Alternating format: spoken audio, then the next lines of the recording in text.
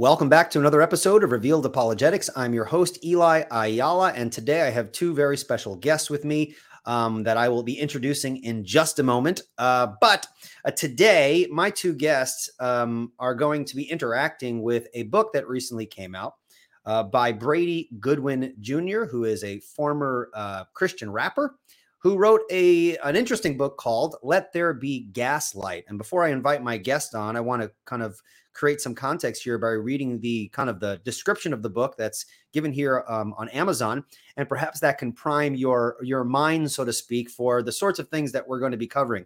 If you are interested in apologetics and you're interested in kind of just like how do we engage in some common objections to the Christian faith, this book offers a lot of those common apologetic points that I think is very useful for people to be able to interact with. So I'm very much looking forward to inviting my guest on in just a moment. But let me take a few moments to read kind of the description here.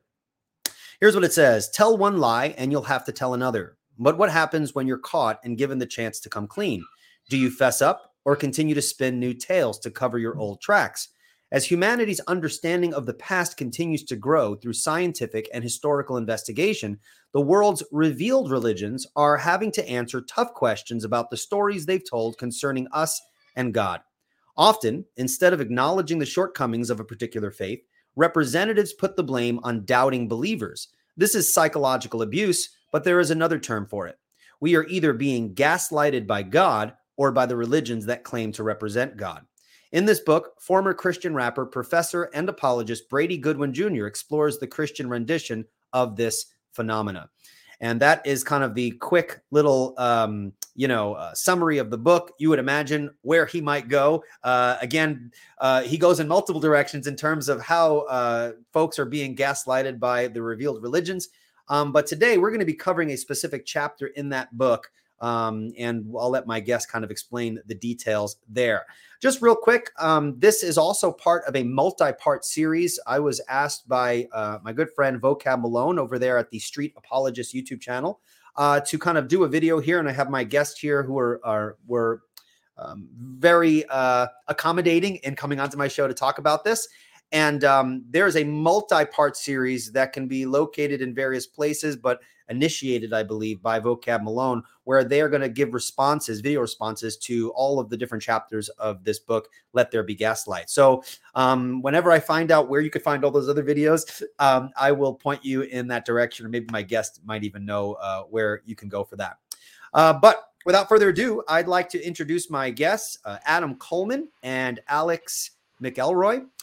Folks, I'm super happy to have these guys on, and I want them to kind of take a moment to tell you guys, listeners, who they are and where you can find their content. So, Adam, why don't you go first? Who are you and what do you do? First of all, man, I just want to say I appreciate you, brother. I'm a fan of your work, man. Definitely follow the channel. I am Adam Coleman, the founder of True ID Apologetics Ministries, and I also have a YouTube channel as well that goes by that name, True ID Apologetics. That's TRU ID Apologetics. I got TrueIDApologetics.com and all that kind of stuff. And essentially, I'm just like you, man. I'm an apologist out here trying to put out content to help people to work their way through objections to Christianity, come alongside folks to think well, and particularly things that are cropping up within the African American context. Before as I was getting into apologetics, I was encountering a lot of objections to Christianity. They just kind of hadn't been touched on yet. So I figured I would kind of dip a toe in and address those kind of things. And so, yeah, man, that's me in a nutshell, man. That's awesome. So like for people who are in like a more urban context and the sorts of things that they find in that context is kind of different than what you find in other segments of society. Would you say that your content covers a lot of like that urban context, the sort of things that people hear in like the cities and things like that? Yeah, sure. I think at bottom, people are all dealing with the same kinds of questions, the same kinds of problems. It's just to kind of give a quick example. I mean, obviously, the problem of evil is something that apologists are going to deal with all the time. In other contexts, people might say, well, why did God allow the Holocaust? Or why did God allow COVID-19? Things like that. Well, in the African American context, you tend to see the same problem framed around questions like, where was Jesus during slavery?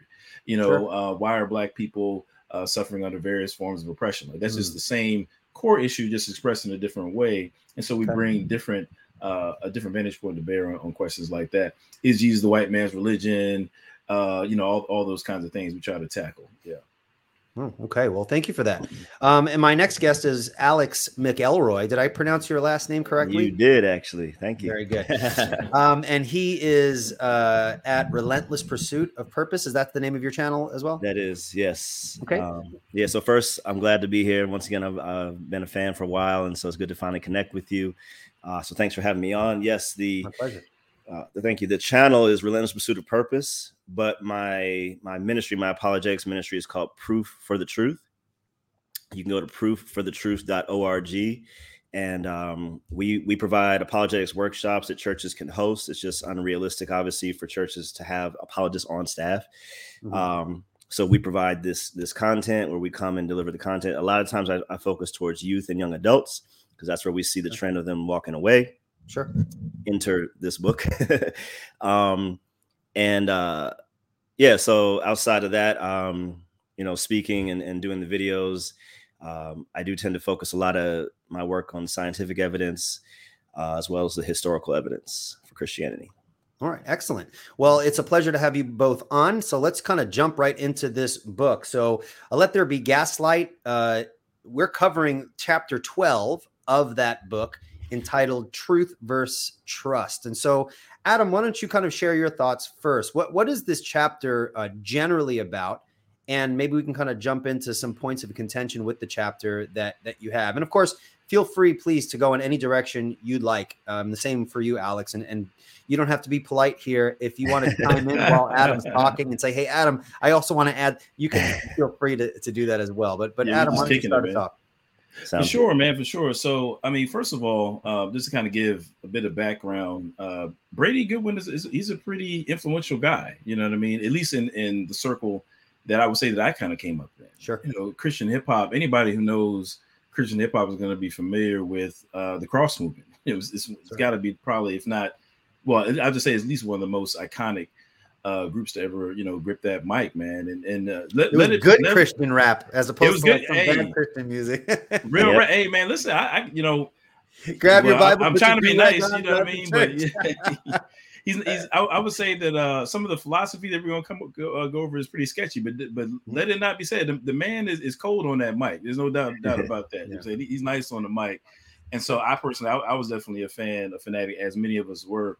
But that being said, man, it's very unfortunate that he's now denounced the faith, you know what I'm saying, to say the least, and adamantly so, which I'm sure was probably shocking to just about everybody. You know what I mean? When I found out, I was like, man, I felt like my dog died or something like that. It's like, oh man, it's terrible. Yeah. But he's denounced the faith, and at very least, he appears to be a very strong agnostic. Seems to be more atheistic leaning as far as far as I can estimate. But at very least, I would say is a strong agnostic. And so this book is supposed to be the fruit of his labors, if you will, laboring away from the gospel. You know what I mean? Sure. And so the first, like you said, we're going to be dealing with chapter 12, which really is kind of like the punchline of the whole book, really. You know what I'm saying? At least the first punchline. The first 11 chapters really spend a lot of time. As a matter of fact, if I could, I'm gonna go ahead and share my screen. If that's cool. Sure. Yeah, that's right. Get it popping now. Let me see. I got it there in the chat. There we go. Okay. Cool. So shameless plug, True ID Apologetics. Yeah, no, fine. Hey. That's awesome. Okay, here we go. Yeah, so kind of have it here. Like the first 11 chapters are really dealing with this idea that somehow Genesis has been debunked, essentially. Particularly its account of human origins. So he's essentially trying to establish in chapters 1 through 11 that the Genesis account is best understood when interpreted literally. That's what the authors intended, and that's how we ought to approach it. He would say, unfortunately, well, actually, I guess he wouldn't say unfortunately, but he would say that the evidence, scientific evidence for the theory of evolution is so strong, such that we ought to take it seriously and confirm it to be true. And in so much as the literal reading of Genesis cannot accommodate the theory of evolution, the Genesis account is therefore falsified. That's kind of how he's coming at it. And so he takes it a step further to suggest that if Genesis is falsified, particularly, again, the account of human origins, And you have Jesus and the Apostle Paul, for example, figures in the New Testament quoting Genesis as historical. Then therefore they're also falsified, like, you know, claims that they make about like human depravity and human origins and so on and so forth. Those things are falsified. Therefore, Jesus and Paul are not reliable sources of information. Sure. And so he believes that he's essentially done away with the whole Bible, beginning with the starting point of Genesis being false, you know. And so that's kind of what you have in slides, chapters 1 through 11. And then in chapter 12, we see this statement here. There's a quote from page 276. He says, after considering the preceding chapters, we must ask, what implications does all of this have for the core beliefs of the Christian faith and any religious worldview based upon the Judeo-Christian tradition? There are at least 4 pathways forward. And then he's going to lay out what he believes to be 4 paths, basically 4 options that we have in light of this notion that Genesis has been debunked. And so I'll kind of pause there. I know we'll get into some of these options here in a second, but essentially that's kind of what you've got working your way up to chapter 12. You want to say something there, Alex? Or? Yeah. So let me, if I could share one quick, so we're still kind of laying the groundwork. Sorry. So like Adam said, there's a lot, if you read the book, and actually another shameless plug, if you haven't subscribed to my channel already, please do. I'm debunking chapter 2 this Thursday. In that chapter is titled Has God Said? And as Adam said, he's basically using a flawed hermeneutic to get to the conclusion Bible, which even the most atheist that, you know, there's some other methods and everybody about how we arrive at truth. But because my organization is called Proof for the Truth, I'm very concerned with truth and how we arrive at it. Sure. And so I care less if somebody disagrees or has a different worldview than if they're jacking up how we arrive at truth, because you're not even playing by the same rules at that point. So your epistemology, all these things have to be in order, not because I say so, just because of the rules of logic and philosophy go that way. And so I want to start with these definitions, because I think throughout the whole book, he kind of does this straw man attack on faith, especially when we talk about what biblical faith is and what he's trying to allude to it being. Real quick before I put that slide up, it is interesting that this gentleman, because I don't think Adam shared this part, he was in seminary. He's been saying he's doing apologetics for 20 years, which, you know, that's debatable. But he's at least been familiar with all this information. Sure. So to arrive at this conclusion, it's like, what were you doing for you? Because this isn't new stuff. It's not new information that he suddenly discovered and brought. And now he's like, oh, I'm awakened. There's something else going on. I don't know what it is, but just keep praying for him. So, yeah, if you have Eli, if you're able to share my. Sure. Absolutely. Hey, can I just second that right quick? You know, why you know that you made a point. I mean, again, I'm sorry. Did I have the wrong slides? Yeah. Mine's I see. Okay, my bad. Woo! There we go. No, you good. Just real quick, I just want to second that. Like, you know, a lot of what I have to say might seem like nitpicking, but in the context of what Alex just said, I mean, we're dealing with a guy who said that he's been in the faith for like 30 years, and like 25 of those he's been, you know, into apologetics. He has taught apologetics, I believe, at the collegiate level. I think it was at a local college. So, you know, once you present yourself that way, when you present yourself as having some, you know, acquaintance with the subject matter, like we got to treat you at a different level. I mean, we can't, you know, patty cake. You know what I mean? So that's where nuance becomes very important. So I'm just throwing it out there as a little caveat. If I could add something too, this whole thing with science conflicting with Genesis, and this is not even like not only is it kind of an old hat for anyone who does apologetics, just philosophically and scientifically. I think science, to rely so much on the interpretations of the data from specific scientists, to dance with science, it's important to understand that science is a very fickle dance partner.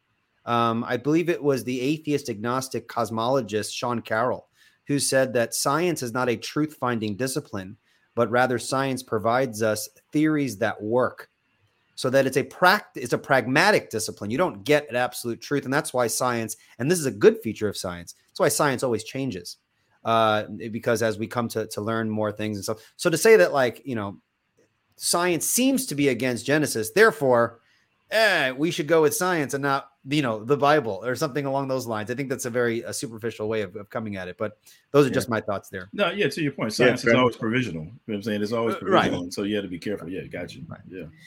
And so at the beginning, in the forewarning, he says, faith is a temporary bridge of belief between the known and the unknown. We haven't even gotten to page one. Time out. I got to stop you right there, bro. Okay. I haven't read all of chapter 12, and I did not read that. That is the most loaded definition of faith. It's not. Oh, yeah. Go ahead. No, that's not even in chapter 12. That's in the introduction. Oh, okay. Wow, that's loaded. Okay. It is loaded, right? And inaccurate. Okay. And then he says on page 278, but why did I believe in God in the first place? Did I skip over logic and arrive at faith? So what you see, the straw man is logic versus faith, religion versus faith, science versus faith, simply because of a mind-numbing yet heart-stirring message. It's tempting to think that this is what God wants from us, that we should distrust our five senses and our minds and only use faith as our epistemology, in which case the only things we can know to be true is whatever God tells us in the Bible or in our souls, if this practice can be trusted. And then he also says, because it is faith that counteracts the unbelief in our hearts. Okay. Once again, I don't know.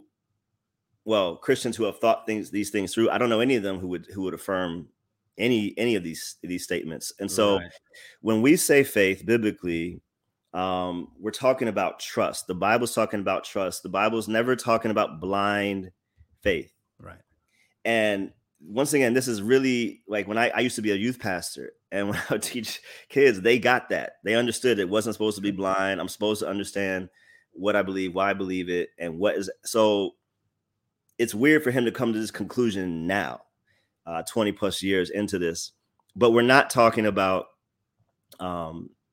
this version of faith that he's putting forth, but no one, including God in the Bible, suggesting that him or any Christian should believe the gospel without it being true or without justification, which I'm sure we'll get into. Can I ask a question, though? Yes. So what educational background does he have, and at what level? You said he taught at the collegiate level. I'm curious because I'm not aware of any Christian scholar or theologian who would define faith that way. I'm wondering, how could he teach at a collegiate level and then use this very superficial and really unchristian way of defining faith? Do you know any of his Do you know of his educational background? I'm not aware of his background. Yeah, so I know that I believe he went to Lancaster. I feel like he graduated from Lancaster, and he also attended. I know he attended at Westminster. I'm not sure if he completed, whatever education he. I know Westminster wouldn't define faith that way for sure. No, it's very strange, but see, to your point though. And I think I'm glad you picked up on that I feel like throughout the chapter, not just this chapter, but I've also looked into chapter 13 and others as well. You find these very idiosyncratic or just off-base definitions, you know, and you guys know that when you're talking about philosophy, it's really all about precision of language. And if you don't get the definitions right, if you don't have tenable definitions, then you find yourself making really egregious mistakes later on down the road. Like your definitions are going to be kind of the building blocks, if you will. And it just helps with like conceptual clarity, like keeping the lines clear in terms of, being able to say what you mean and make coherent statements. And so I think that, again, we're not dealing with some just random dude, you know what I mean? Like he's graduated from seminary, I believe, or at least he has a degree in something, and attended at Westminster. And has claimed that he's acquainted with these kinds of things. So it's really odd to see these very elementary missteps, at various points in his work. Yeah. Alex, can you unpack for us the biblical definition of faith one more time? Because I think that's an important key thing. Where he says here, faith is a temporary bridge of belief between the known and the unknown. That's not biblical.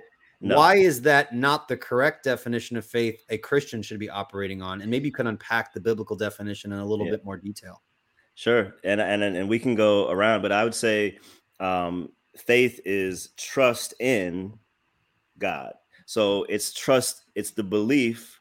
We're going to talk about, I guess, justified true belief in a second, but we are saying that Greek word pistis, that we have full trust in the person and personhood of Christ and in the gospel message, not because we don't have warrant or justification to have that trust. Mm-hmm. But based on the justification we have now, some would say, okay, well, that's not enough evidence for me. Okay, that's you. But you can't say this is still not a properly basic belief if we have enough justification to warrant that belief. And so I would also talk about, not right now, but external historical archaeological evidences, not that those are primary, but those co-sign the trust that we have in God and in his personhood. So when you further nuance justification, I know this is a long answer, but when you further nuance justification and we get into all the big words, doxastic and propositional. Watch your mouth. Young people watch this show. What's wrong with you, bro? But the amazing thing is Christianity is the only worldview that meets every test of justification. So if you're whatever kind you like, we got it. And that's further evidence for the validity or the truth of this worldview, not against it. And so he almost had to really turn off he had to turn off a lot of his brain to get to that definition, which is ironic because he would say he turned on all of his brain to get all that definition. Right. Now that's not to say, and I know that people who watch this be like, listen, it's because he was thinking about these things. He's been a Christian a long time and he's thought about these things. Hey, that's not impossible. It's not impossible for someone to be a Christian for a long time, really think about these things and have rigorous responses. I mean, obviously as Christians, we'll want to have counterpoints, but this definition of faith is so haphazard, so illegitimate in terms of what any Christian would say. It really causes me to think, well, how hard was he thinking? Number one. And number two, maybe he was thinking hard and got really bad theological education. And I don't mean that disrespectfully. Yeah. Again, I have to repeat, no Christian would define faith in that way, at least in terms of what the Bible says. Right. So I think that's just odd. Yeah. And real quick, just in terms of what you just said, it's not just, okay, well, the Bible says it and we believe it, and he didn't give us the biblical definition. Right. I think really at the heart of what you're saying is if you take the biblical authors in terms of how they're using the term faith, right? Whether you agree with them or not, whether you believe the Bible or not, regardless, like in terms of you can't essentially put words in their mouth in terms of what they mean when they use the word faith, and that's essentially what we see him doing. You know, it's definitely a strong man. Yeah, okay. Sure. So Alex, this is your presentation here. Are there any points you want to kind of move forward from? Okay. So he has a really bad definition of faith that kind of already, muddies the water. Where do you want to go from here in terms of? I'll just keep with the next couple slides and I'll let Adam piggyback off those. Sure. And, but that's, I think what you just said is really important because it's like the Leaning Tower of Pisa, right? If you're built on a faulty foundation, whatever you build from that point is always going to be off. Sure. It's just like you're on a boat, you get 1 degree off course, and then 10 miles later you're way off course. So literally in the introduction and the forewarning, that's how he defined faith. There's nowhere to go but down from there. And that's the unfortunate reality of how that goes. So let me move to the next one. All right, so he has this kind of little story he runs through. He says, I can still remember the very first time I waded into these deep philosophical waters. I was around 8 or 9 years old, riding across town on a city bus with my mother. When I confess, sometimes I feel like other people's lives aren't real. Like life is a play about me and other people are just acting in it. He said, what I was really doing was expressing an epistemological view that says, if I can't verify the reality of other minds or the sensory perception that others experience, how do I know or validate my belief that other people are real as I am? When I stop paying attention to them, how do I know that their stories continue? I only know my own sensory perception, my own mind, and I can only continuously follow my own story. Therefore, I can only verify that I am real. I am the only one whose experiences I can validate. He says, was this a logical way of thinking? It was. We'll come back to that. If logical can describe the conclusions that naturally follow a given premise. And I don't really need to read the rest of it, but obviously it was not a logical conclusion because it's not a true conclusion. And when I say logical, I'm saying within the confines of, justified true belief, you cannot have knowledge of a non-true thing. Right. So truth is a necessary ingredient for something to be knowledge. Exactly. Right. So it's not a logical. So the funny thing, not the funny thing even, so in his own example, he fails his own test. And to me, I'm like, why would you put that in a book? Why would you call something logical that's not logical and use this whole explanation to get to that point when where you dropped us off at is an illogical conclusion? Yeah. Can you go back to that previous slide? I mean, yeah, what is he describing there? If we can't verify what other people exist, it seems like he's suggesting that it's logical to affirm solipsism. Solipsism he does refer to it later that you're the only person that exists. I mean, how is that logical? That's yeah. And funny, so with that, this is once again, most people already did recognize this. This is not new. This is Cartesian. Sure. I'll just read a real quick summary from Journal of Modern Theology, Journey of Modern Theology. So if you don't know the story, I won't read all that, but Descartes, he's in a room, he's trying to think, what does he really know? He gets down to this idea. So it says, he dug down into all he knew, doubting everything until he realized there was one thing he could not doubt, his own existence. Mm-hmm. In this way, Descartes became one of those rare figures in history who's given us the world a sentence as a touchdown, cogito ergo sum, which is I think, therefore I am. In other words, Descartes could not doubt his own existence as a thinking self because in order to doubt, he had to think, and in order to think, he had to exist. But here's the thing.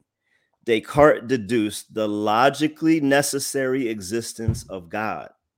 So Descartes didn't take his own understanding to the conclusion that Mr. Goodwin took it to, which is an illogical conclusion from that premise, which even the man who originated the proposition thought of himself, that that's not where this should end. There's still a necessity for God in the paradigm for any of this to even matter or work. And so even when he's kind of taking other people's arguments, he doesn't fully vet them or take them to their own logical conclusion. Like Adam said, we can't put words in the apostle's mouth or even Descartes. Mm-hmm.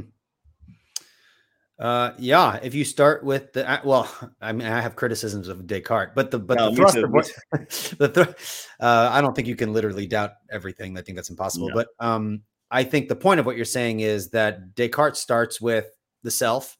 Mm-hmm. Mr. Goodwin starts with the self, and they come to completely different conclusions as to what that implies, showing that it's not as clear as Goodwin thinks.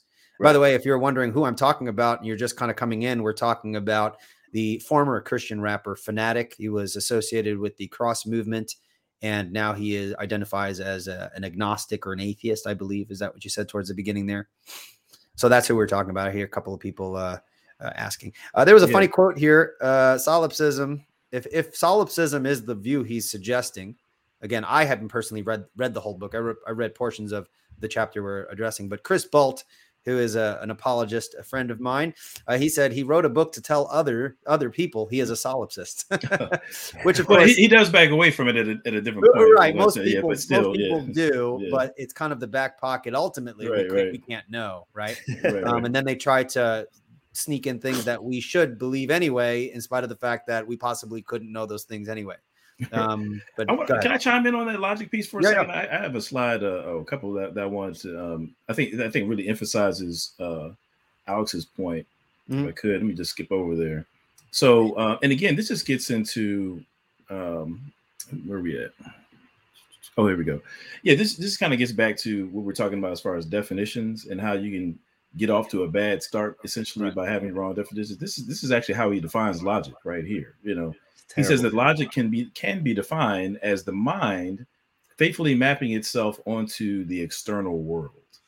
The mind faithfully mapping itself onto the external world. Now I put in some asterisks here, some of the key words, because first of all, when he says the mind, he makes logic mind dependent, and I think that's very interesting because if that is the case, then I mean, obviously human minds can't be that which the logic depends upon, right? So you know that route, you've just relativized logic in a way that's very self-vitiating. But go ahead. Right, and then he says that it's something that the mind is faithfully mapping itself onto the external world. Which I find interesting because I think you run into some problems there as well. Like, what about mental experience? Like, can I know?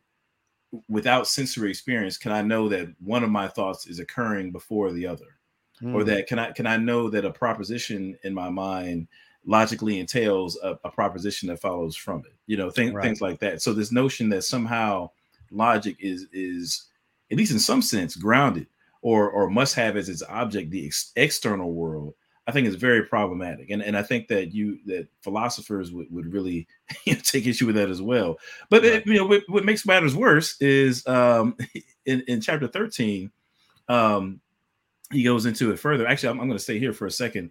This is another quote from his, and forgive me for being a long quote. I'll try to read through it as quickly as I can. Yeah. But he says, "Can anyone deny that logic is simply the name we have given to the exercise of trying to think, speak, and act in accordance with the material world around us?" I could deny it. Can anyone deny it? Yes. I can deny it. Absolutely, right? He says, whenever we think, speak, or act out of alignment with the nature of the external world we encounter, it can be said that we are being illogical. And we could say that logic is universal. Listen to this. And we could say that logic is, quote, universal to the extent that this matter, you're talking about the material world, maintains the same properties and characteristics wherever it can be found in the universe. So logic is contingent upon assumption. Geez, that's wild. That's really wild, right? So logic is essentially like the material consistency throughout the universe. It says, but if these characteristics change, for example, then what was for example, with quantum physics, then what was previously thought to be illogical might become logical. At the very least, a different logic will be needed to properly map onto the different reality. Is it true then that there could be no laws of logic without God, and specifically the God of the Bible? Only if it is true that there could be no material world without God. And we have already addressed this above, unless or until God steps forward to make a believable claim concerning the creation of the universe, what reason do we have to think that the only possible cause for a matter and logic is a personal God? Lastly, it says on the next page, if it can be argued that human logic is not necessarily a reflection of God's mind, but instead refers to the mind of mankind, mapping itself onto the natural world, the question can still be asked, what about the mind and conscience? And he goes into critique the argument from consciousness. Huge problems there in terms of how he defines too many to address in your previous one, the longer quote. There are a lot of philosophical assumptions that are baked into everything there that I think is open to criticism. But what direction do you want to go? Where were you thinking in terms of interacting with that? Well, I just want to give a quick counterexample. Again, I take issue with this notion that logic is to be relegated to just being mapped onto the external world, the physical universe, as he indicates. So first of all, let's imagine that you have a self. You know what I'm saying? Let's say you imagine somebody is born with, for whatever reason, they have no sensory perception whatsoever. I'm saying they have no access to the physical world through their five senses, right? Now, the nature of consciousness is that when we engage in consciousness, we are self-aware. We have direct access to the self, right? I have access to the external world via my senses, and then kind of interpret it through my internal self. But I don't know myself in that way. You know what I'm saying? I don't know, my knowledge of self is not mediated by some other thing. I know it directly, right? Now, if you can have direct knowledge of yourself, there are some logical truths that flow from that. First of all, I can have direct awareness in terms of just my mental life that I am identical to me, right? I know that I am myself. I am me. I am not, some other entity, even if I had no language to describe it. That's number one. So already, if I know that I'm identical to myself, then now I've encountered the law of identity. One of the basic laws of logic, that everything is identical to itself. I've encountered some shade of that. I could also know that I myself am a numerical single. I'm a singular entity rather than a multiplicity of cells. I can sense through direct awareness of my mental states that I am a single self. And so now, if I can have direct sense, that I am a single entity, mathematics comes into play, because I can, I can imagine there being a multiplicity of other beings versus me just being a singular. And so now I've got access to mathematical truths, right? So even without sensory perception, what I'm trying to say is that you can still have access just through internal reflection about one's self-awareness, and then that yields certain truths such as the law of identity laws of logic rather, and mathematical truths. So is it the case that logic is necessarily tied to the external world? No, obviously not, because we don't have to have access to the external world in order to access those kinds of truths. I'm saying those kind of logical truths. Last thing I'll say about that, again, I'm going to go back to his definition. He talks about the mind faithfully mapping itself onto the external world. And in the other quote I showed, he talks about this. He's referring to human minds. The reality is, before there were any humans around, clearly it was the case that, let's say, the planet Earth could not be Earth and Jupiter in the same way at the same time. You know, that's logically incoherent, right? Oh, okay. The presence of physical minds, human minds rather, is not necessary for that truth to obtain, right? Mm-hmm. But if he believes, I think that's kind of par for the course. I don't think it's all that deep to understand. You know what I mean? But if he believes that logic must be mind dependent, and we have fundamental truths that that are true regardless of whether human minds or not, then it's rational then to look for another mind, right? It's rational then to say, well, these truths must be grounded in a mind that can account for these truths and that occur in every possible world, and to kind of keep a snippet fashion. Can they account for the universality? Can logic needs to be grounded? Its universal nature needs to be grounded in a foundation that can ground something like a universal concept, like the laws of logic. Yeah, Alex. Now, why don't you chime in a little bit here? Do you want to piggyback on anything that Adam said, or maybe add some of your? Go ahead. Just not much, but basically, and I think somebody put this in the comments too, and Adam kind of hit it, that it once again, the definition is problematic for a lot of reasons, and really it's hard to talk about logic without talking about the rules of logic, at least the three foundational ones that Adam kind of demonstrated: the law of non-contradiction. But whenever I talk to somebody who presents this faulty paradigm regarding logic, I just ask, okay, if there were no humans ever existing on Earth, would the law of non-contradiction still be a valid law? And it would be. It doesn't matter if there's sentient beings around to be able to recognize that law. The law sustains in and of itself.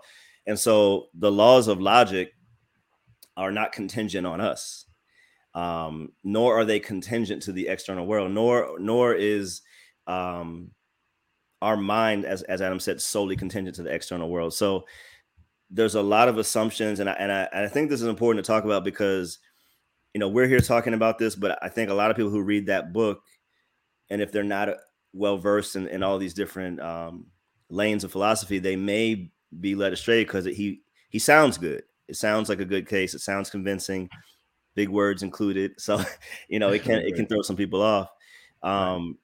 But understanding that the laws of logic exist and describe certain components of reality, but you don't have to know the law of non-contradiction to be bound by it.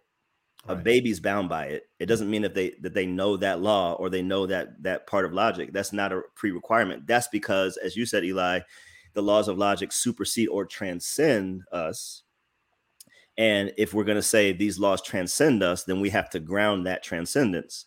And if you remove God from the picture, obviously we're left with our feet in midair. So that's where he left us. If I wanted to be, I could even say that the animals understand. You're saying certain laws of logic, at least they function according to it anyway. You said that it depends on mankind mapping on the reality, but I think an orangutan can ascertain certain truths about what to eat and what not to eat and things like that. So it's just so many different ways that it goes wrong, man. You know what I mean? But again, I just want to kind of highlight this. These are just one of those examples. Like when I see basic mistakes like this, then I think that that's when I begin to lose confidence, in the person who's putting forth the case. I'm like, there's something wrong here. Something's in the bag. And I think challenging definitions are so important too. I mean, look how, this just popped. Logic can be defined. Mm-hmm. Okay. Logic can also be defined as that which reflects the mind of God. So which definition are we, if you talk about how word can be defined, I want to know what logic is. Right. Challenging definitions, I think, is super important. But go ahead, Alex. I think I spoke. No. That's an excellent point. And maybe he was leaving himself a loophole. I don't know, but I suspect he was probably trying to be cautious because he frames things like that a lot throughout the book. But I think the problem is, when there's nothing wrong with being cautious, but at the same time, he's still presenting these things as if this is such and such is the case. You know what I mean? So I kind of it's balance between being cautious and say what you mean, bro. I mean, like if you're saying that's what it is, then all right, cool. Let's work on it. Let's work from there. You know what I mean? No. Well, right. Kind of to everyone's point, like I said, I like doing a lot of work on the scientific evidence, but it's not because I think that supersedes everything else. I just think that people have a misunderstanding of a supposed disagreement between the two. But in this, while we're talking about it, like it's very clear, even as you said, amongst many scientists, that science can't tell us everything. Sure. And specifically with regards to some of the claims that Mr. Goodwin made, like science presupposes, we're talking about logical truths and mathematical truths. It doesn't necessarily give us those things. Metaphysical truths, which is ironically one of the things is knowing that there are other minds, but other than mine, is a metaphysical truth that usually most people are pretty okay with. Ethical beliefs, aesthetic beliefs, none of these things are validated by science. In fact, science can't even validate science. So there's things that are assumed, the speed of light, all these things that are taken for granted within the confines of different scientific disciplines, but they are taking these things for which they can't actually prove them, but they're just assuming that they'll be constant enough. And I'll go back one step further. All of the scientists that started their sciences were Christians because they expected order in nature, which would allow them to do their science. We talk about Newton, we talk about whoever, physics, astrophysics, chemistry, biology, whatever it is. So a little bit of research would help them understand that no, science actually exists because people recognize the existence of God, not the opposite. Right. I also think it's important to keep in mind when someone says, well, science often says things that are in conflict with Christianity. And so Christians need to answer tough questions. Yeah. That understanding, I think, is wrong-headed, as some other apologists have pointed out and some philosophers have pointed out, that science doesn't speak. Right. Science is not in conflict with Christianity. Particular interpretations of the data that are engaged in for those who are engaged in the scientific enterprise, their interpretations can be in conflict with Christianity. But science as a method of investigating the natural world is completely consistent with a Christian outlook. Indeed, it's based on a Christian outlook, I would argue. So I want to make that distinction for folks. Science doesn't speak, scientists do, and scientists have their own worldviews, their own bias, their own blind spots. And so we need to ask the question, who is interpreting the data correctly when they're engaging in the method of science? I think that's an important thing to keep in mind. And on that quote, can you put my slides back up real quick, Eli? Yes, There's sir. one. Let me just get, and then I'm going to turn it back to Adam. So, nope. Sorry. Hey, while you're looking for that, just real quick, somebody asked the question, are we going to be dealing with the Genesis critiques? And they may have missed it, but like Brother Eli said, that this live stream that we're doing here is actually part of a multi episode, if you will, stream, kind of a series rather. And our brother BK Apologist at the YouTube channel BK Apologist, they just did a excellent job yesterday addressing some of Brady's critiques. So I would commend to you. Yeah, no, chapter 1. I would commend that to you. Now, will Vocab have all of these videos in like a playlist on his channel, or how's that work? I believe so. I think he's either him or BK Apologist, I believe, are going to compile it all together and then, like you said, put it as a playlist. Excellent. So excellent. And I think it was Sean who asked that. And I'll be doing, like I said, chapter 2 this Thursday. It'll deal with, defending the Bible, but also kind of debunking this science versus faith argument as well that he kind of makes in there.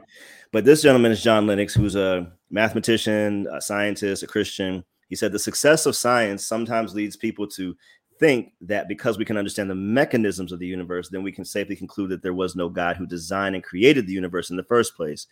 Now, this reasoning commits a logical error in that it confuses mechanism and agency, right? So if somebody says, well, I know how the car works. I know how a car works. So therefore, Henry Ford never existed. Right. No. Two things can be true at the same time. And, a lot of the science versus faith debate gets bogged down into a misunderstanding of this very point that you said, Eli, that people are misunderstanding the reaches that science can have, and they're misunderstanding that science never says anything. Scientists say something about the science they're doing. Right. Very good. Yeah. Let's see here. So that was John Lennox. I mean, those quotes like that can be reproduced all over the place. I think the generic understanding that science is in conflict with faith is, I think, very superficial and has easily been debunked, not just by Christians, but many non-Christians who would say, yeah, it's not inconsistent. We just happen to disagree with the Christian interpretation of the data, So this isn't even a sticking point. That's what I'm saying. These are very, again, I haven't read the whole book, but these seem to be very superficial. And again, I don't mean that disrespectfully. I'm sure there are many atheists who can come with much more fuller and robust objections against Christianity, but these seem very superficial in terms of the depths with which he's engaging Christianity and its relationship with science. If I could, man, I just wanted to deal with like one more. I got at least one more definition I want to address, because I feel like it's kind of pivotal to what we'll talk about later. And I know we want to get to those 4 options that he laid out for the Christian. I know we definitely want to touch on that, but if I could just kind of add this to the screen. Yeah, sure. You and your slides, man. What's up with that? I got, man. I'm learning from my man BK Apologist. Man, I got slides for days now. I'm getting my slides. Up, you know what I mean? Can never have too many slides. Right. So he deals with this issue of belief, right?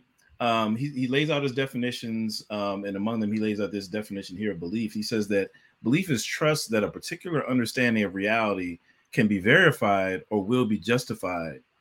But it's wild. And in another place, and I should have made it more clear here.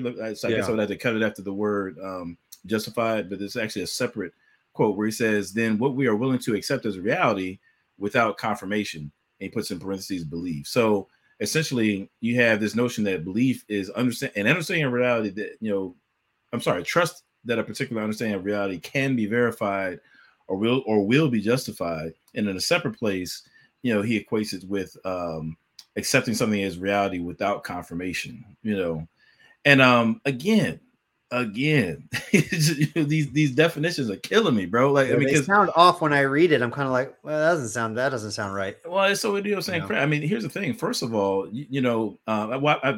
he quoted Stanford Encyclopedia and defining something else, and so I decided to put it here. When it references to how it defines belief, it says contemporary Anglophone philosophers of mind generally use the term belief to refer to the attitude we have roughly whenever we take something to be the case or regard it as true. Mm-hmm. So, this is this notion of a propositional attitude. So if you have a proposition, say, it's raining outside, my attitude toward that proposition can be that I take it to be the case that is raining outside, or I don't take it to the case to be raining outside. That's essentially what it is when we're talking about belief and disbelief, right? Right. At least in this basic sense. Now, I don't belief proper. I'm saying it doesn't entail that I have to also trust that it can be verified, or that it will be justified. I can believe things for which maybe we have. There's no way that it can be verified or justified, but I can still take it to be the case that it is true. You know what I'm saying? When it comes to this notion of it being without confirmation, I mean, I could have levels of confirmation of a belief for which I believe that something is more likely than not to be the case, but maybe I don't have certainty about it.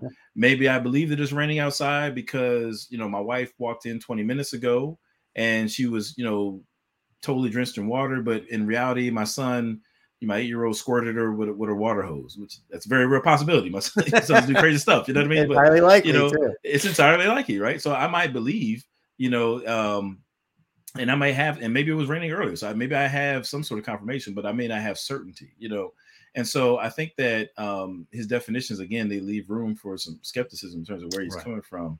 And it gets even worse, unfortunately. I'll make this quick. But he has this really strange quote, where he says, but how does one know if what he or she understands, especially when it comes to spiritual matters, is the truth, right?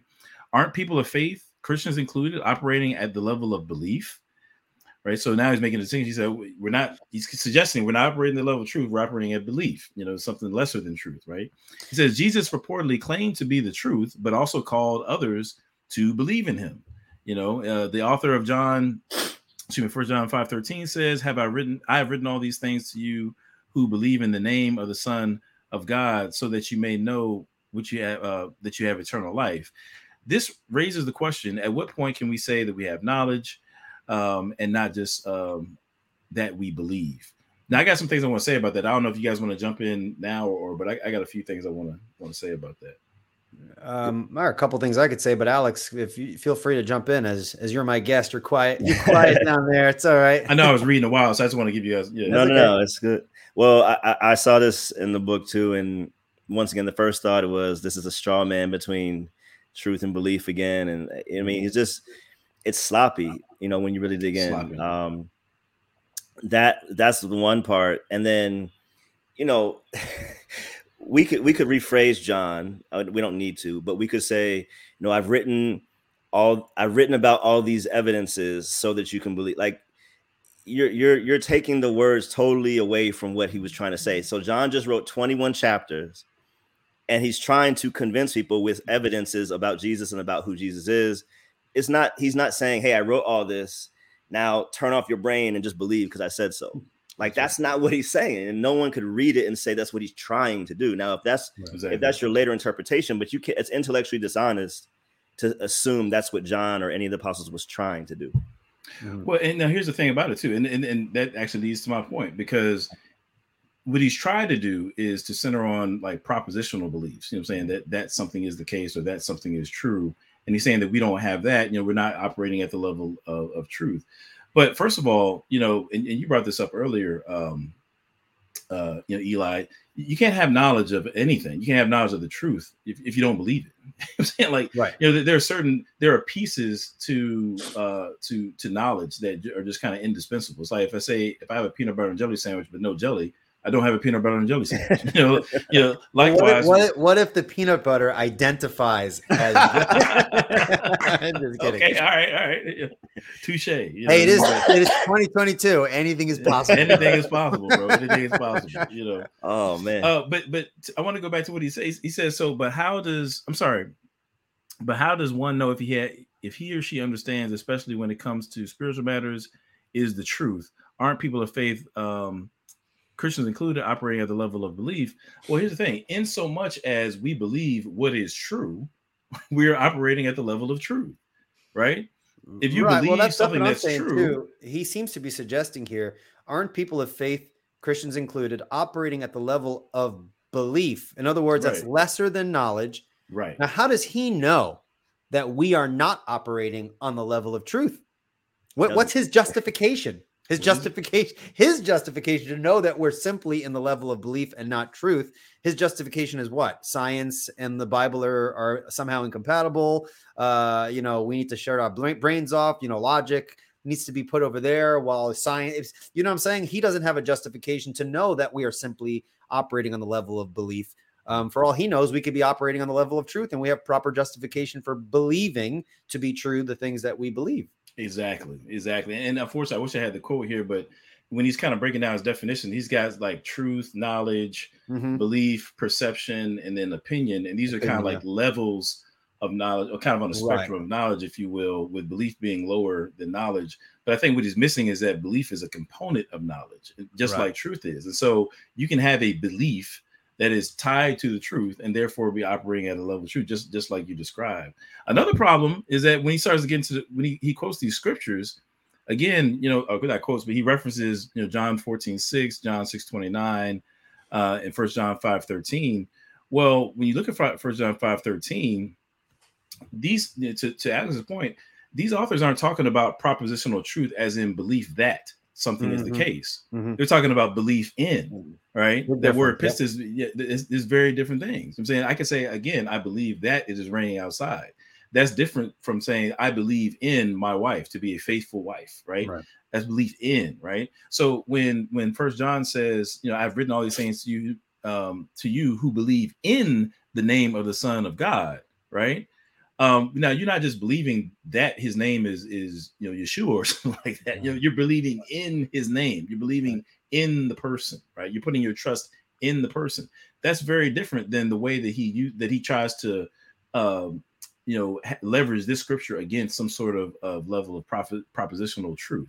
Likewise, right. The work of God is this, to believe in the one he has sent. That's what John 6:29 says. So when he references John 6:29 in his quote here, he's referencing it in the context of talking about propositional truths, but the authors themselves aren't using the term belief in that sense. Right. They're using it in the sense of trusting in somebody, someone, namely right. Jesus Christ. This is just really sloppy work, man. It's just really sloppy. And it's interesting too that the Bible doesn't argue for the existence of God.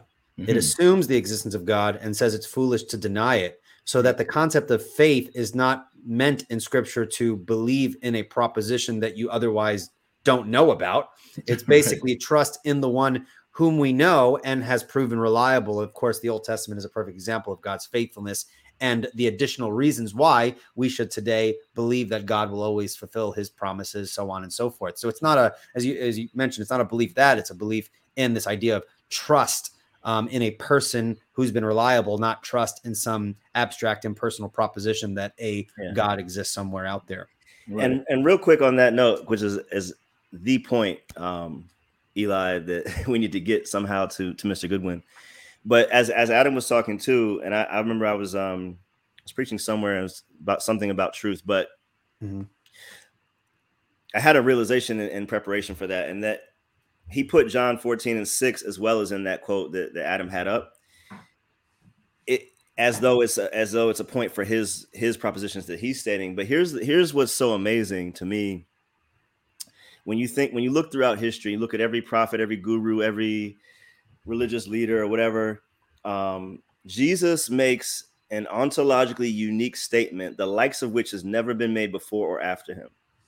And so in that light, I look at John 14:6 different. So most prophets, gurus, religious leaders have claimed to have special access to the truth, special gnosis, right. but none of them claim to be the truth. That distinction is extremely important, extremely powerful. So when you encounter Jesus, you're literally encountering the truest man to ever live. You're encountering personal truth. And that also makes sense for us because we're talking about grounding truths and grounding these things, grounding logic. Well, if we're going to ground moral or ethical truths, they have to be grounded in a person. So this is why naturalism to me fails when there's no God in the paradigm. There's no transcendent source to attach objective moral values to. Right. No so they're always subjective, right? No. And so it makes sense, not just because the Bible, just that we want to quote it that way. It makes sense logically that the truth would be a person. Mm-hmm. If in fact truth exists, yeah. No, wait a minute. I got to disagree with you there. Fanatic has something to say to you, brother, because he covers this in his book, man. I hate to tell you, but I saw it. He got something for you, dog. He got something for you. He says, I'm being funny. Here's another quote from his book. He says, if you're a Christian, because what he's about to do is go into this, setting out definitions, and one of them he's going to do is give a definition of truth. He says, if you're a Christian, try to resist the urge to respond with truth is a person, and his name is Jesus Christ. Why should you resist this for now? Well, first, the truth of 2 + 2 = 4 is quite indisputable. And the truth is that you are reading this sentence right now. Yet neither of those truths are Jesus Christ. So our definition needs to be a bit more specific. Now, I'm trying to be nice, man. But seriously, yo. Well, he goes on to say truth is reality or exact representations of reality. And he later says, whatever the reality is, it is what it is, even if we as human beings never come to grasp it. Reality is truth. Now, what's funny is he chides the Christians, just like you, Alex. He's coming at you, dog. You know what I'm saying? For saying that Jesus is the truth. Nevertheless, he wants to later on say the reality is truth. Now, the funny part about it is, if you're going to leave that open, then in so much as Jesus is the ultimate reality, then as a Christian, I'm on good grounds to, in that sense, affirm that Jesus is the truth. So if he can make a metaphysical claim of this identity relation between reality and truth, then don't deprive the Christian of that.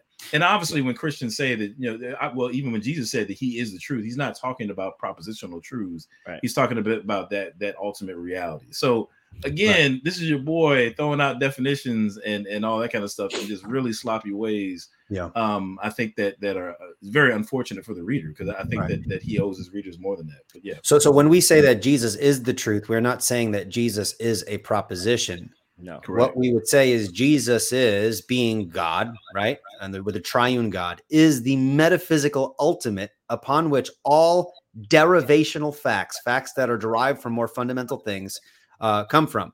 So that in a very profound sense, God is the ultimate ground of reality. There's nothing beyond him, and everything else that exists as a creation exists because of him. It's defined because of how he's defined it. So it is entirely appropriate to call Jesus Christ the truth.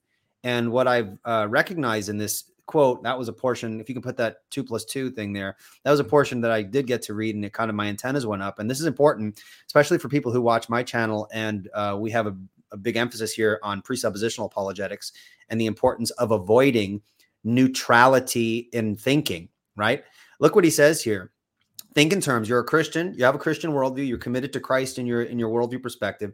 Look what he's asking us to do. And it's the very thing that, I keep telling people to be careful for. Van Til said this, Greg Bahnsen said this, all of the presuppositional thinkers and Christian thinkers have pointed this out. And I think it's vital to understand. Look what he says. He says, if you're a Christian, try to resist the urge to respond with truth is a person and his name is Jesus Christ. In other words, try to resist the urge to ground truth and reality in the ultimate foundation of our worldview as Christians. So try to do that. In other words, try to understand truth in a neutral fashion that does not necessitate and require Jesus Christ, the triune God, to be the grounding and metaphysical foundation for that. Again, he's literally asking us to be neutral, which is something that he's not being neutral, nor shouldn't we be neutral as well. So on a very surface level, it's very possible to talk about definitions that we could agree on and we can kind of communicate. But when we're talking about the truth or falsity of the Christian worldview, we are talking about paradigmatic issues, worldview issues, in which we can't just speak generically and use generic definitions. We need to be very specific because we're talking about foundational issues. So I think that's a very important thing to point out. And 2+2, by the way, equals 4. Mathematics are based upon logic. And if we take, for example, the basic law of logic, the law of identity, something is what it is, it's not what it's not. And the law of non-contradiction, a statement cannot be both true and false at the same time in the same way. People do deny those. Mm-hmm. I mean, the law of identity is denied by some, certain philosophical perspectives. Now, we might think it's foolish, but we can't just say this is indisputable. In philosophy, everything is disputable. Everything is disputable. So we need to be very careful about that. Right. Sorry for rambling there. That kind of, no, that's really good. It's important. That's very important. My antennas went up. Well, I got one more slide, and it's something we can all discuss because I want to hear y'all's thoughts on it too. Yeah. Just to give a heads up too, we're at the top of the hour, and so we will be wrapping things up soon. But if there are some major points that you want to include that we haven't discussed, feel free to introduce them, and we can kind of talk about them, and then we'll wrap things up if that's okay. Okay, after Alex's, I'm gonna get to the heart of the matter. Oh yeah, the 4 options. So yeah, I'll be quick because I just want to read this and kind of show where he once again, it's not really defined. This is not really about terminology on this one. Mm-hmm. Oh wait, it's not up there. While you're looking for that, Vocab Malone here says he's going to create and share a playlist later tonight. So if anyone is interested, they can check out the Street Apologist. Look up Vocab Malone on YouTube. Check out his playlist section and see if you can find all of the videos that have been made thus far. So just giving folks a heads up on that. And you just let me know if your slides are ready. And it's ready. Okay. So, and this kind of goes back to something Adam said earlier, and I'll get your thoughts too on this, Adam. So he says, there are, however, schools of thought, I don't know who or where or what, but there's schools of thought that see the human mind as an innately having the imprint of universal ideas or categories pressed upon it before we ever encounter the outside world, before our senses feed on any data. I'm just going to pause there for the sake of time. But here's some of the issues. What grounding do these anonymous schools of thought have for suggesting that our immaterial minds could access concepts pertaining to the material world without our presence in that material world? So I don't know if that made sense, that he's trying to kind of throw this bait out that some people or some schools of thought, some other religions, I don't know, seem to think that there is some imprint that we're born with, almost that we were born knowing certain logic or certain things about circles and different things of that nature, which we all know is just false. We don't really even have to go into depth about this. Babies have to learn everything. There's nothing that they really come into the world with a priori in that way. So I don't know what he's really suggesting here, or why. I kind of know why he's suggesting it, but it also fails on other levels. Who determines what those universal ideas or categories that we have a priori access to are? Like, what are the things that all humans would have that a priori access to, and what would those things need to be? Is it just up to Mr. Goodwin to tell us what those are, or do we all kind of intuitively know that? Is the moral law included in this innate imprint? Doesn't seem that it is, and how could it be? And so even things that we consider basic now, such as that the earth revolves around the sun, or is that innately imprinted? So there's so much left in the air. It's the biggest case of question begging that I've seen in a while. Yeah.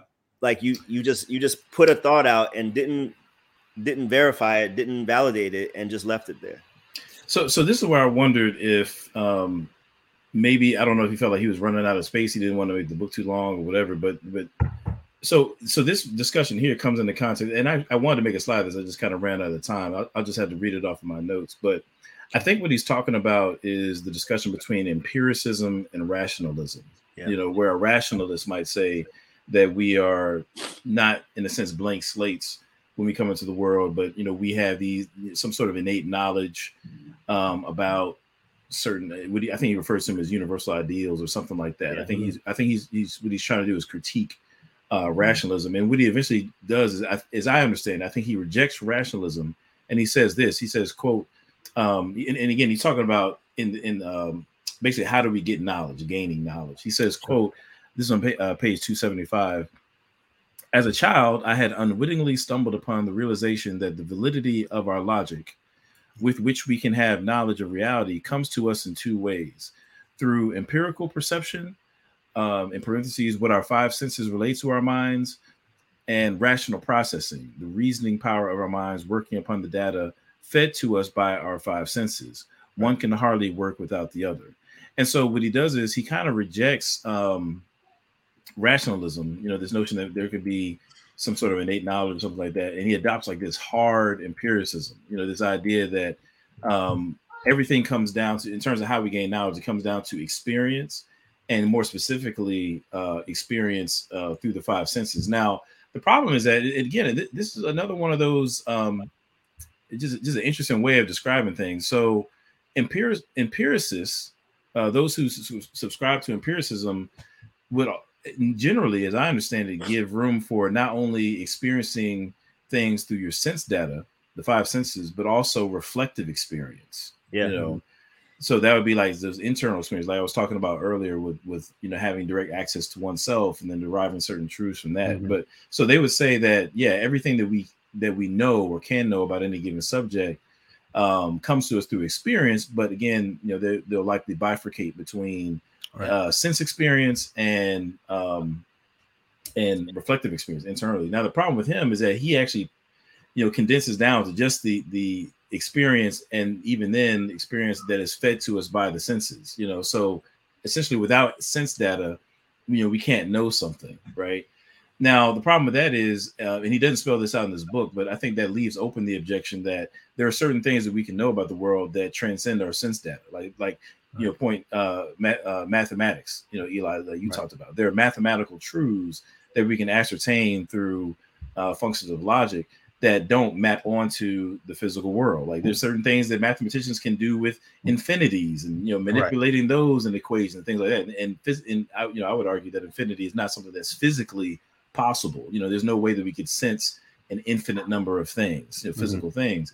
And so I think that, I don't know if he was trying to save time or what, but these concepts are kind of sloppily dealt with in such a way that it leaves opens a lot of ambiguity. Like, also, if you're going to relegate knowledge to that which can be experienced through empirical means or simply rational reflection, that kind of reminded me of the statement where he spoke about that physical things in the universe maintain their identity over time. How do you know that without universal observation? For all we know, things don't have the same property from one moment to another. You kind of undermine your knowledge of the universal fact that according to the law of identity, things maintain their identity throughout time and don't change. I mean, how do you know that's the case if knowledge only comes through sensation and experience? No one has universal sensation or universal observations. So again, I think that would be self-vitiating there. Yeah, I agree. And I didn't think we were going to get here, but since we're here, I'm going to make a real quick quote. Again, he references Stanford Encyclopedia, philosophical encyclopedia for some of his definitions. So I pulled up in regards to empiricism. I'm just going to quote this right quick. It is also important to note that the rationalist/empiricist distinction is not exhaustive of the possible sources of knowledge. One might claim, for example, that we can gain knowledge in a particular area by a form of divine revelation or insight that is a product of neither reason nor sense experience. Right. In short, when used carelessly, the labels rationalist and empiricist, as well as a slogan that is the title of this essay, Rationalism versus Empiricism, can impede rather than advance our understanding. So it seems like he's taking an aim at rationalism or and kind of going the empiricist route, but that may not even be a fight worth having. But nevertheless, the main thing about that quote that I want to emphasize is that, you could be an empiricist and still allow for the notion that there are sources of knowledge outside of one's reason or sense experience. Right. And so that's going to go to, somebody like a Calvin, might appeal to the sensus divinitatis, you know what I'm saying, or the witness of the Holy Spirit and things like that. I'm curious if he's going to mix together empirical truths and rational truths. How does he overcome the hurdle that is presented to us by Immanuel Kant? So that, for example, knowledge doesn't come through sensation simply without imposing rational categories onto empirical data, right?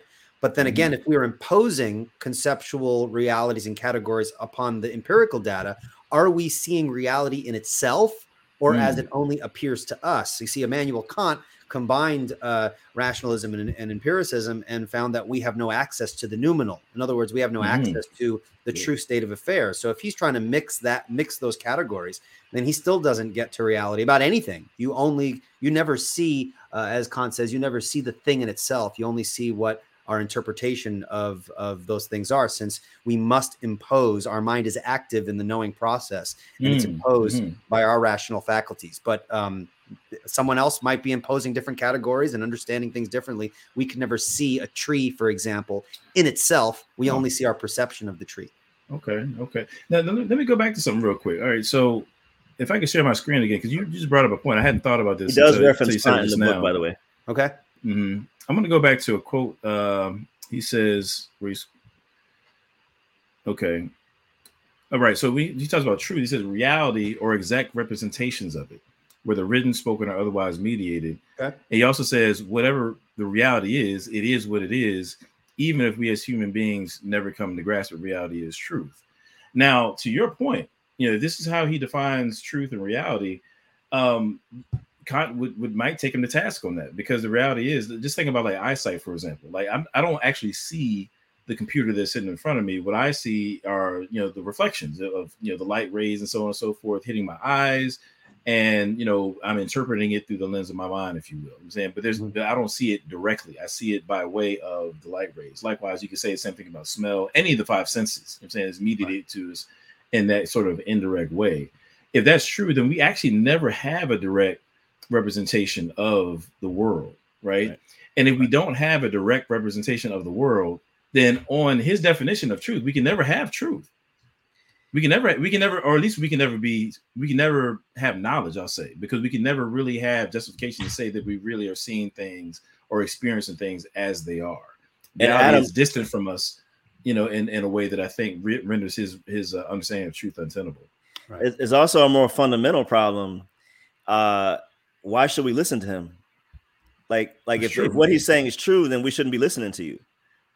Like, you know what I'm saying? You cut your Well, own feet out from well, under but even you. that, when you say even if what he's saying is true, on his view, you can't have truth. So Right. if you can't have truth, you've refuted Can't. yourself, since you'd have to be true and that you don't have truth. It's just it's Right. contradictory at its foundation. And this is what happens when you remove the absolute. When you remove an ultimate point of reference, there are no standards. You subjectivize everything, all of philosophy that is autonomous and independent of an all-encompassing absolute God runs into the problem known as the egocentric predicament. There's no way to get outside yourself for an objective perspective. And that's why we start, the fear of the Lord is the beginning of knowledge. It sounds Bible-y, it sounds Christian-y, but that answers the question of getting outside of ourselves. We have one who knows all things, is absolute and ultimate, and reveals himself.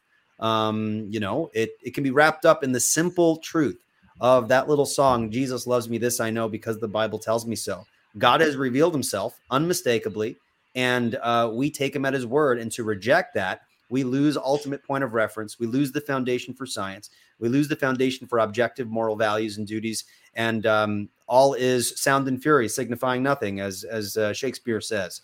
And that is a conclusion that is drawn not just by Christians, but other philosophers who recognize what you lose when you drop Christianity. Friedrich Nietzsche is a good example of a consistent person who acknowledged the role of Christianity in terms of giving us absolute standards and reference points.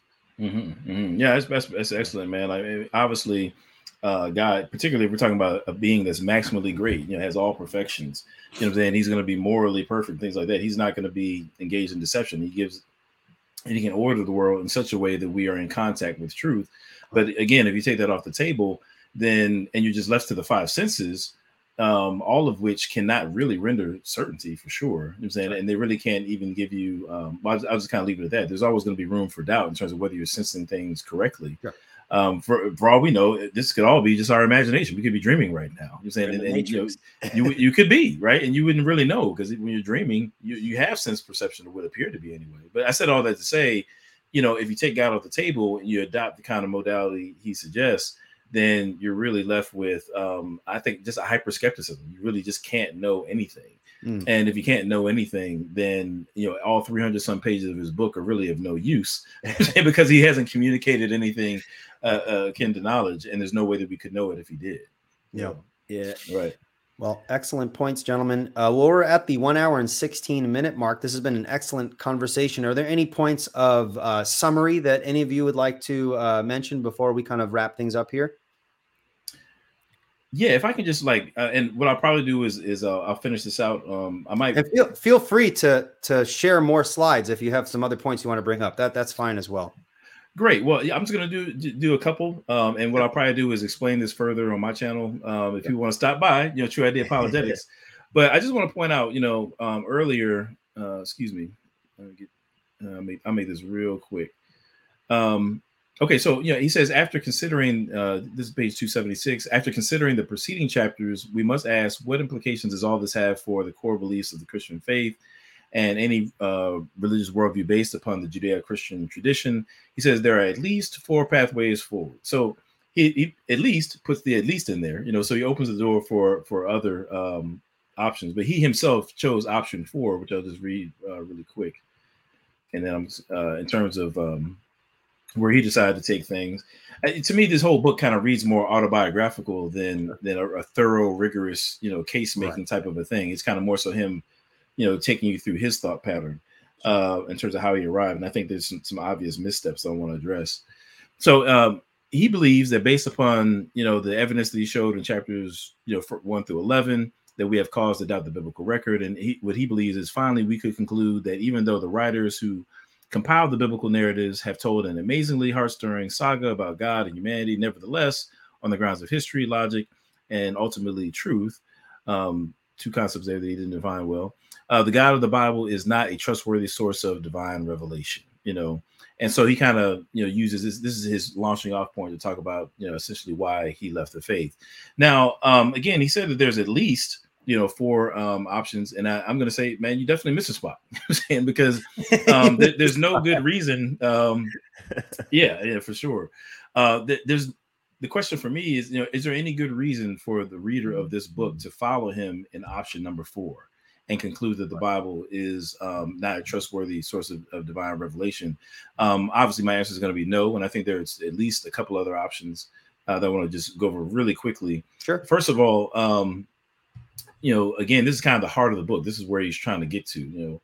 So first of all, I want to make a distinction between belief that and belief how, right? And we kind of talked about this a little bit earlier, in reference to believing in versus believing, that something is the case. One can affirm that scripture is true, even if in the face of uncertainty in terms of how particular passages of it are true. Right. So you can affirm that scripture is true, even if you don't have every single answer in terms of how it is the case. And this is not special pleading. This is something that we employ all the time. I can't tell you how the light switch works in this room that I'm sitting in right now. I'm saying, but I can affirm that if I switch it on and off, it's going to do what it does, right? So knowledge of how something is the case it shouldn't be conflated with knowledge that something is the case. Likewise, even in science, I'm thinking about John Polkinghorne, who is a theoretical physicist credited for discovering quarks. The existence of quarks long before there was any independent evidence that they existed. And there was years that went by where he was able to kind of do his mathematical equations and suggest that, hey, these things called quarks exist. And he had on those grounds of the math, he had sufficient grounds to say that they do. Nevertheless, they weren't really discovered until, however many years later, so again, he had knowledge that something was the case, even if he couldn't give you a thorough A to Z account of how. And even with Brady's pet theory, evolution, right? Can evolutionists answer every single question about how evolution is true? Can't even tell you how life got started. You dead right at the beginning, and that's why evolutionists tend to separate those as separate questions.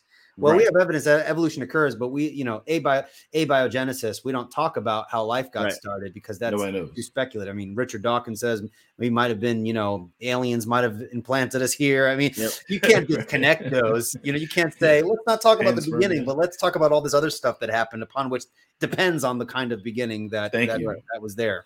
Or the existence of information, and how that got off the ground, things like that. They can't answer all those questions, linkages and so on and so forth. But nevertheless, people like himself have such confidence in it, such that they would leave the faith. Now, my whole point is, again, if all these examples are legitimate for others, then certainly we're not special pleading to apply to ourselves. So we can affirm that scripture is true, even if we don't have certainty on all the passages in terms of how they could be the case. With that in mind, and I'm just going to read these. Sure. Because I know we're running out of time, so I'm just gonna read a couple. And I'll get back to it later. So option 6, I'm just gonna read off the screen. One could. I'm sorry. One more preface. I apologize. I'm giving options that different Christians would appeal to. I know this won't be palatable for all theological traditions. Each of these options may not, but I'm just kind of listing out ways that Christians could potentially respond. Okay, so option 6. One could begin with a cumulative case for theism using arguments that are independent from yet consistent with biblical claims. For example, such arguments might include the Kalam cosmological argument from morality, argument from consciousness, etc. And then, having established theism, one might appeal to an argument from the resurrection of Jesus to further establish theism and demonstrate that God can be specifically identified as Yahweh, the God of the Bible. Now, upon considering Jesus' resurrection, one might take it to be a stamp of validation on his claims in ministry. Thus, one may conclude from Jesus' self-disclosure, prophetic context, and historical evidence that he is God. Given that Jesus is God and taught that the Old Testament scriptures are inerrant, one has good reason to affirm that the Old Testament is inerrant. Having laid the groundwork for the inerrancy of the Old Testament, plus the deity and authority of Christ, one could argue further for the reliability of the New Testament. I got something's in my way. Oh, okay. By noting the implications that follow from these facts, right? Namely that Jesus handpicked the disciples, and you have the Holy Spirit, who was said to empower and affirm the message coming forth in that first generation of Christians, over which those disciples had oversight. So if you have the Holy Spirit witnessing and so on, there's good reason to think that what's coming out of the New Testament should at very least be reliable, and then I would argue inerrant as well, given what's attested to in it. So there's a way to get to inerrancy even that doesn't require one to have this exhaustive knowledge and answer for every single conundrum in the Old and the New Testament. You can have rational grounds based upon arguments, right? that get you there deductively. Whereas if, it seems that Brady wants to narrow the conversation to the inductive, I'm saying working from the ground up. Right. One last thing, just one other option that he hadn't considered. And again, I'm going to go over this much more deeply on my channel, but in so much as Jesus handpicked the disciples for establishing the church post-resurrection, commanded them to teach the truth as he taught them in Matthew 28, 18 through 19, and the Holy Spirit empowered and affirmed them, one can reasonably conclude the church's founding documents written within the period that those disciples had influence and oversight to be reliable, thus substantiating our trust in them as authoritative. Against the backdrop of Jesus' authority and his commissioning of the disciples upon whom the church is built, when the New Testament authors commend to us that the New Testament texts are inspired, one would have rational grounds to hold some form of doctrines of inspiration and inerrancy, thereby undergirding the conviction that Scripture teaches. What Scripture teaches is true. This option leaves room for the Christian to affirm that Scripture is true while taking critical biblical studies seriously as they pursue how Scripture is best to be understood. So that just kind of finish it out in my last point there. So I think that's my last slide. Now, the last thing I'll say is, even if you don't want to take the cumulative case route, you could also either supplement it or replace it with some sort of reformed epistemology, wherein, God himself, or you can say, but the sensus divinitatis attests to us, that the scriptures and the cardinal truths of Christianity are true, to use the words of Alvin Plantinga. This would be actually consistent with empiricism as I read earlier. There's some source of knowledge that is apart from reason and our sense experience. And so you can take the warranted Christian route. You could say that we have warrant based upon the witness of the Holy Spirit, and based upon the sensus divinitatis, or however you want to go there. And in so much as that's the case, there's rational grounds, or there's a model for affirming inerrancy and being rationally sound in doing so. So I know that was quick. I'll have to unpack that later, but I just want to throw that out. I don't have any more slides, Eli. So sorry about that. No worries. But I'll say one thing, because this 4-part false dichotomy that he sets up at the end is kind of like, that's where he's going. So I want to say a couple things. So I'm just going to read for everybody. It says option 1, the Bible over everything. So here he's saying, well, these are the people. He probably put you in there, Eli, or me, and all of us. Oh, you guys know the Bible doesn't align with reality, but you're going to stick with it no matter what. That's that group, right? And then he says option 2, it's not you, it's me. So it's we understand the Bible correctly, and y'all just need to understand how we understand it so that you can understand that there's no contradiction. Option 3, bless this mess, he called it, which is kind of funny. But he said, basically, all these Christians, we know it's horrible. We know the Bible's garbage, but we're just going to pray God bless it anyway and hope it works out. And then he says option 4, as Adam just alluded to. So once again, this is why that we started with definitions, because all 4 of those options are set up as straw men, or set up as false dichotomies, based on a faulty foundation of defining logic, belief, trust, faith. Like every word that you needed to get to that point, he misdefined or didn't define. So that's how he got where he's going. We just wanted to show everybody that, and just make sure that we all understand. I know your audience understands. There's no mess to bless. That's right. God got it right. There's a beautiful consistency to the Christian worldview. And I'll say one last thing. On Tuesday, it's be about 45 minutes, but I'm going to go in a lot of depth on what you just said, Eli, that let's look at the consistency internally in the scripture. Let's look at not as primary, but let's look at the consistency even at science and how it correlates with the scripture.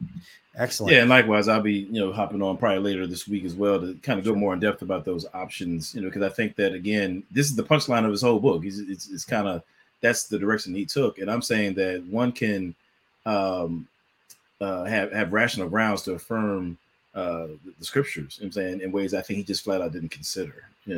So we'll get to that. Well, excellent. Well, guys, this has been an excellent conversation, and I hope that people will check out the rest of the videos that are in response to the various chapters of the book. Let There Be Gaslight. Once again, also check out Adam Coleman's YouTube channel, True ID, and Alex McElroy's Relentless Pursuit of Purpose. If you have not yet subscribed to their YouTube channel, sometimes I say, stop demonstrating the truth of total depravity and go and subscribe and support their channels. That's hilarious. I highly recommend their content. So, gentlemen, I would like to thank you so much for coming on and giving me of your time and your fellowship as well. And so I'd love to have you guys back on in the future to kind of cover a different topic, if that would be okay. Would that be okay? Of course. Absolutely. All right. Honored. Excellent. Yeah. Excellent. And vice versa. Well, absolutely. I'd totally be down for it. it. I love hopping on people's channels. Actually, I have to get going only because I need to hop on Matt Slick's channel. He's having okay. All right. Yeah, a live stream there. So I was going to hop on there, but I definitely want you guys back, and I highly recommend you guys to check out those other videos that will be created in a playlist on Vocab Malone's channel, The Street Apologist. So definitely check that out.